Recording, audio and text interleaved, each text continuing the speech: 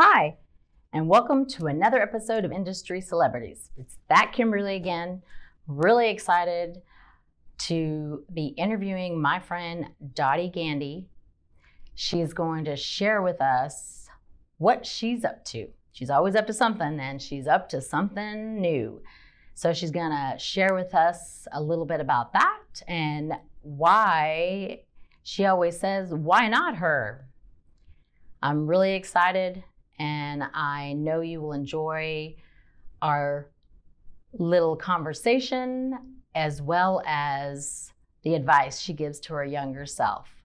Thanks again for tuning in. I appreciate you. So my friend Dottie Gandy was nice enough to join me today, and I will be interviewing her and asking her a couple of questions today. My name is Kimberly Scott. I'm the host. And this is my guest, Dottie Gandy. Yeah. I'm delighted to be here. Thank you, Kimberly. Well, I appreciate you joining me. And tell the folks a little bit about yourself. Give them some background.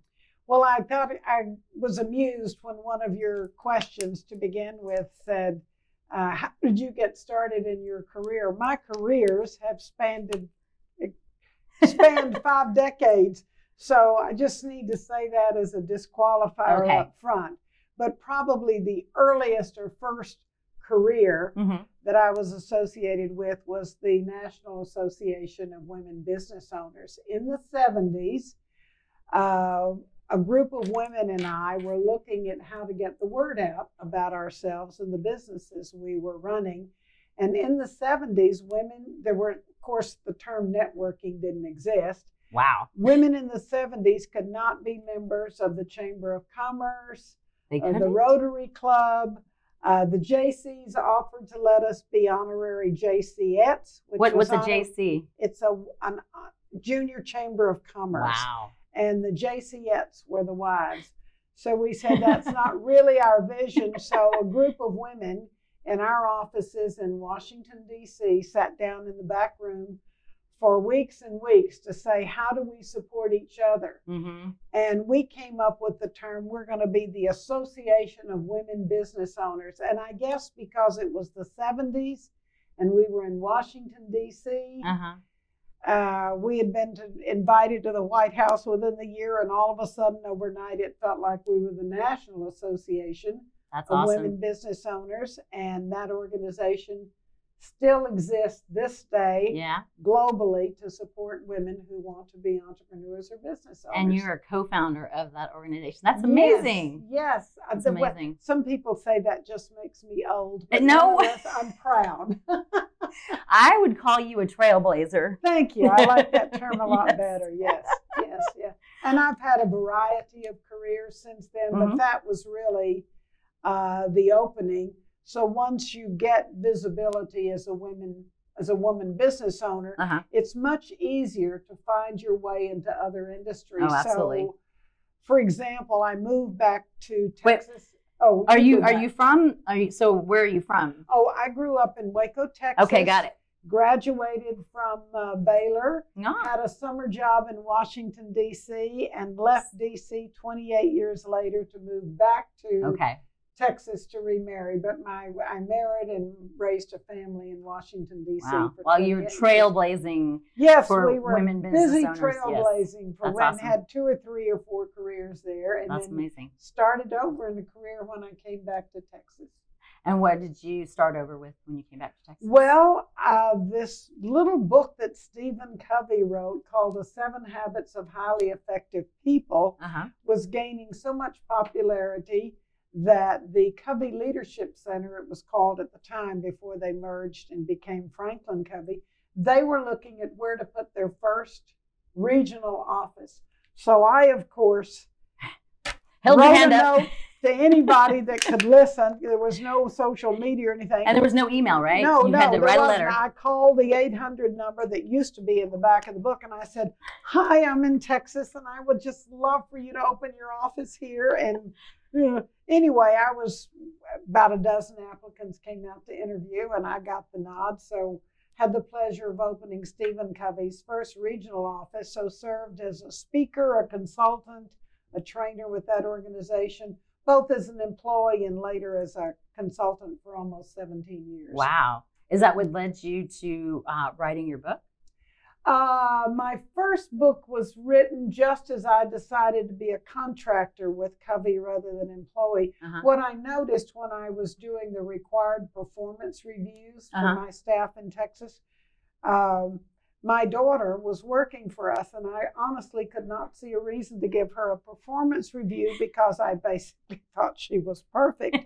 And yet I didn't know how to avoid that requirement. So I remember when I called Kelly into the office, I don't know why, but what blurted out of my mouth was, Kelly, would it be okay if every day for 30 days I told you something different I liked about you? And Kelly was like, well, sure. Well, the sobering learning from that is about 7 or 8 days into that, I had used up all the obvious things that we might notice about somebody, but I'd promised her 30. So I started paying very close attention to her and started, how did she learn that? Where did she? So anyway, I got through the 30 days and Kelly's performance went off the charts. So then I did what I call the 30-day process with other people, anybody that would listen.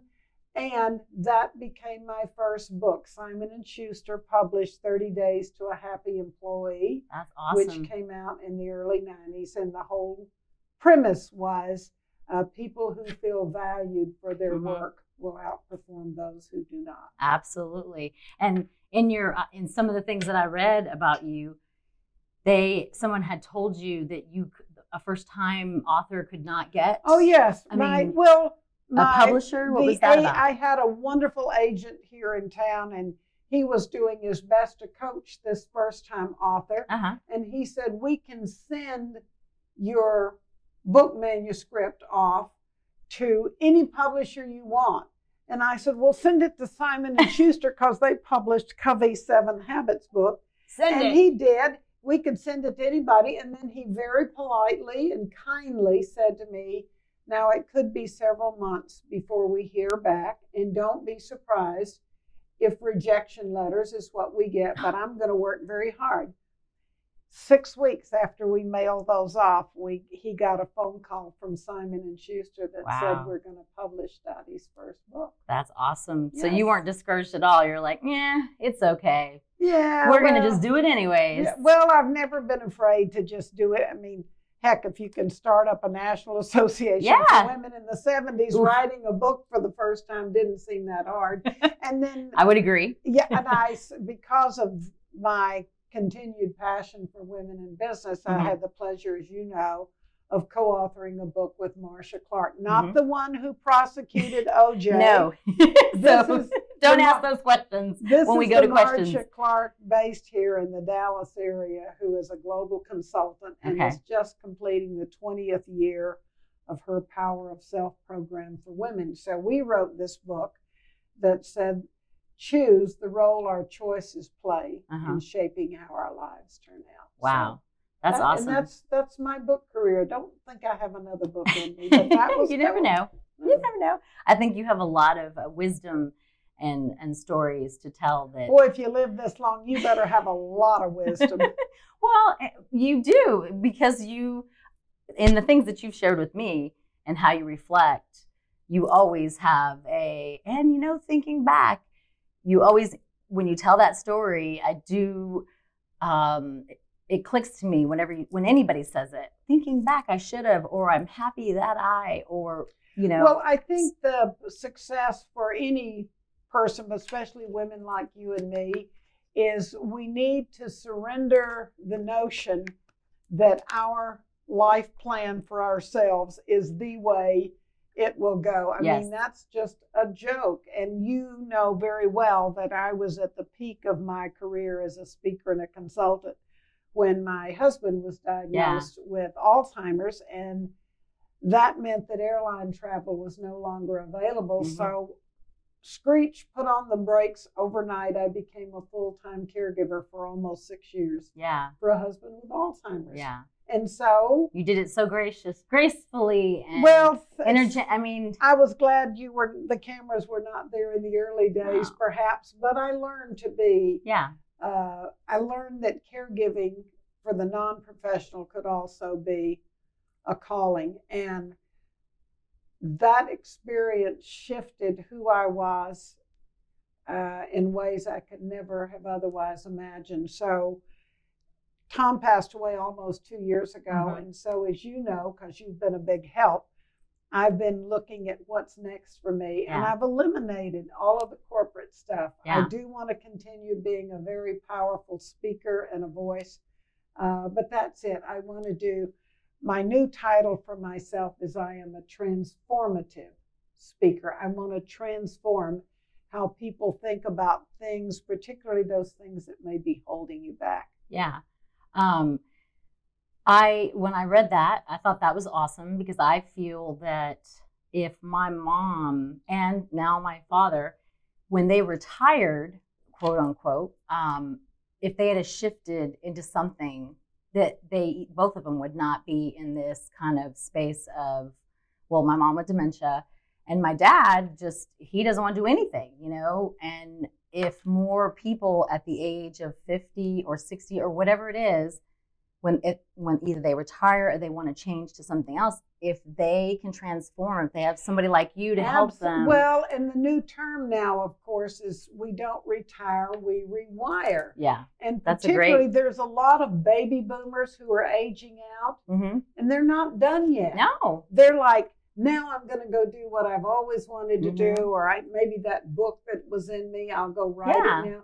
So I think it's very exciting. Absolutely. Although when my parents retired, they were both blue collar workers, and a rocking chair looked pretty good to them. Yeah. Yeah. And so they just kind of vegetated. Yeah.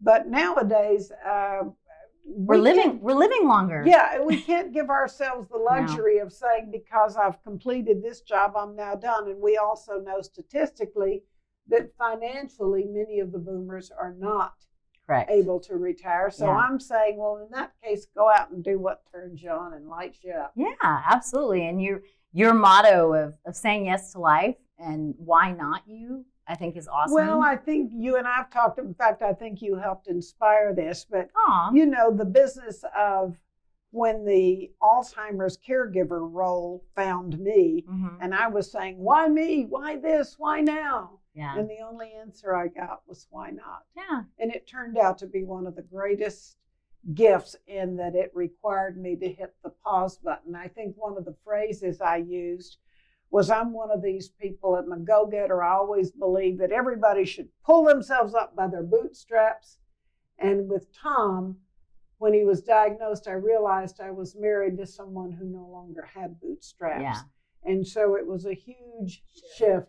Mm-hmm. And you're on that path right now. Yeah. And you know what we're. Yeah, it definitely, the shift was a good shift. It was a very powerful shift. It helps you with your own awareness of things. For me, it helped me become, I was already on the path of becoming self-aware, but it definitely amplified it. And I feel like it amplified my empathy towards not just my mom and her situation, but everybody else's situations in life. Absolutely. And patience, and just knowing that she's not going to be around forever anymore. Nobody is.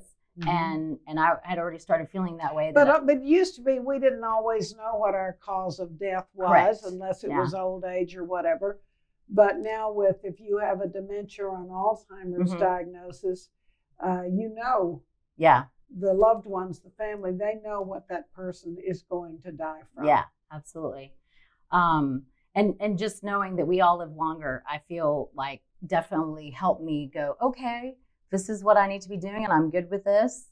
It might not look like everybody else's, thought of what I should be doing, but I'm going to manage it. I'm going to figure it out because that's what she taught me to do. Kimberly, one of the first things that I learned to love about you was that you don't see any stoppers in front of you either.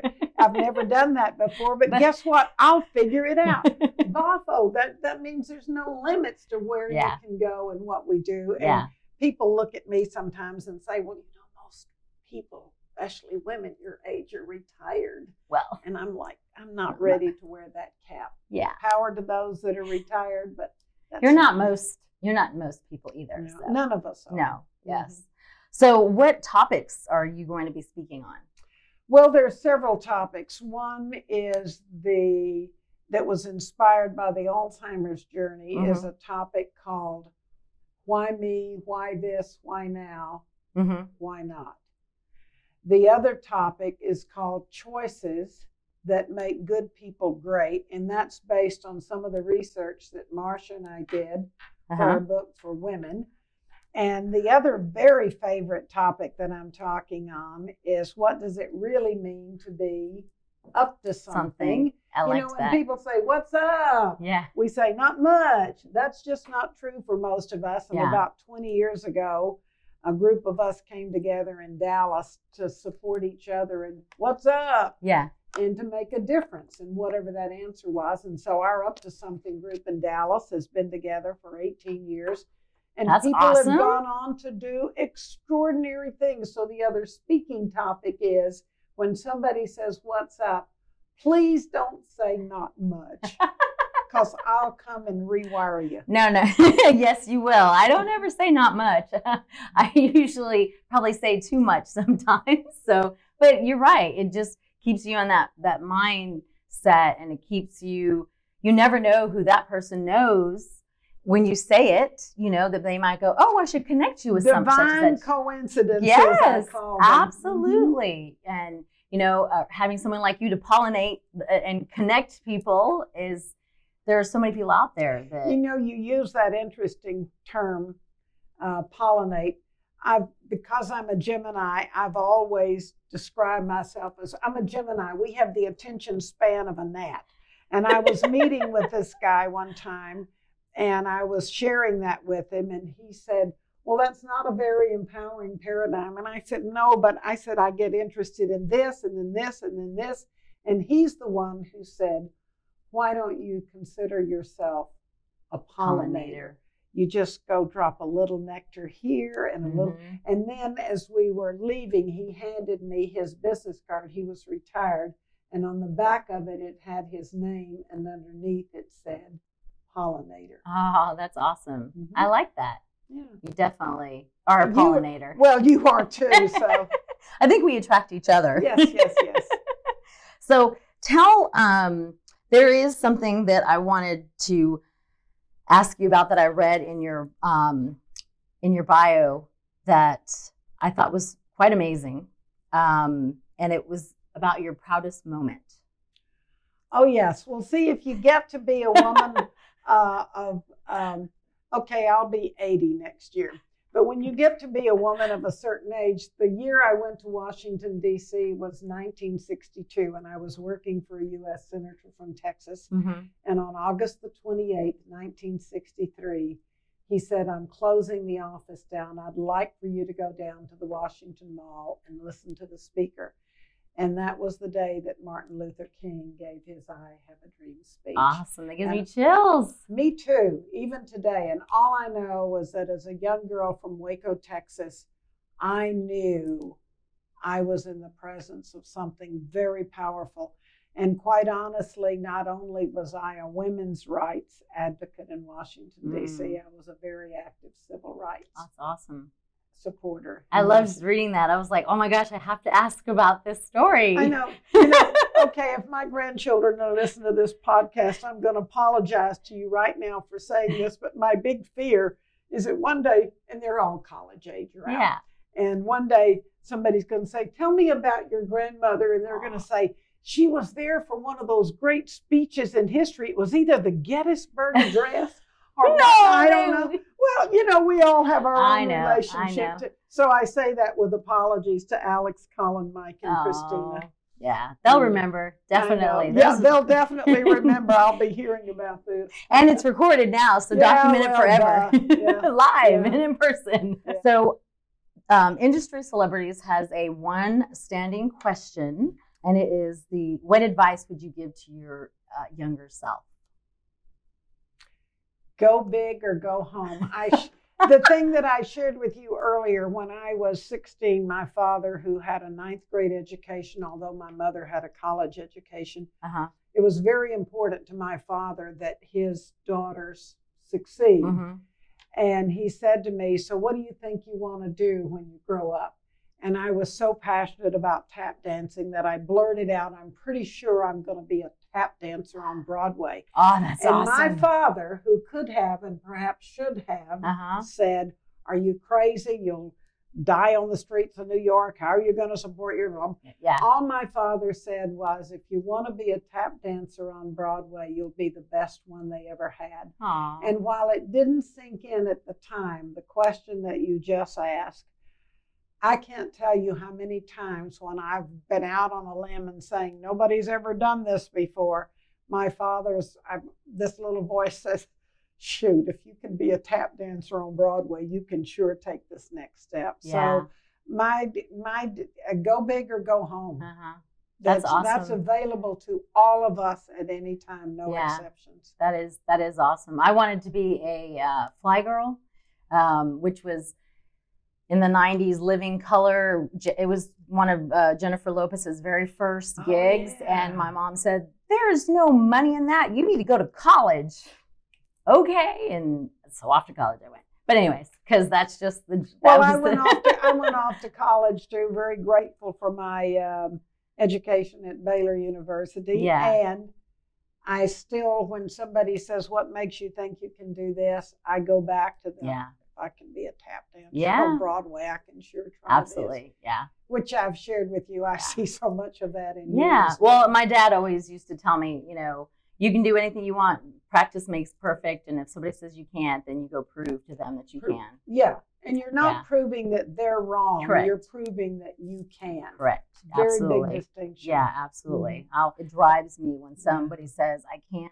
And it's more to prove to myself more now than it was when I was younger. When I was younger, it was about proving to my brothers that I can play basketball as good as them. Because, well, see, those, I was the youngest. Who are my age remember the old Broadway musical about Annie Oakley when she sang that infamous song, I'm Just a Girl Who Can't Say No. Oh. And I thought, that applies to me, not in the same context as Annie Oakley, but I don't know how to say no to an opportunity. If I don't know how, I'll figure it out. Yeah. Well, you were definitely open to the first time being on The Caregiver Story, and I appreciate you for that. Oh, I really appreciate you. You do have that yes attitude, and I'm honored, and I'll do anything that lets me hang out with you for a little bit.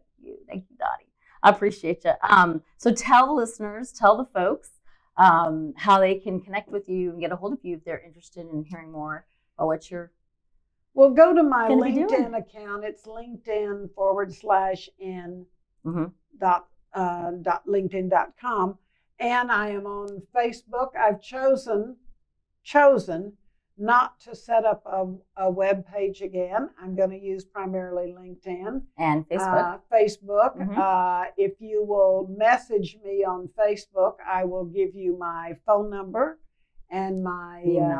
email address, because I would love to be a speaker or a presenter for an organization where I feel like my message has relevance. Awesome.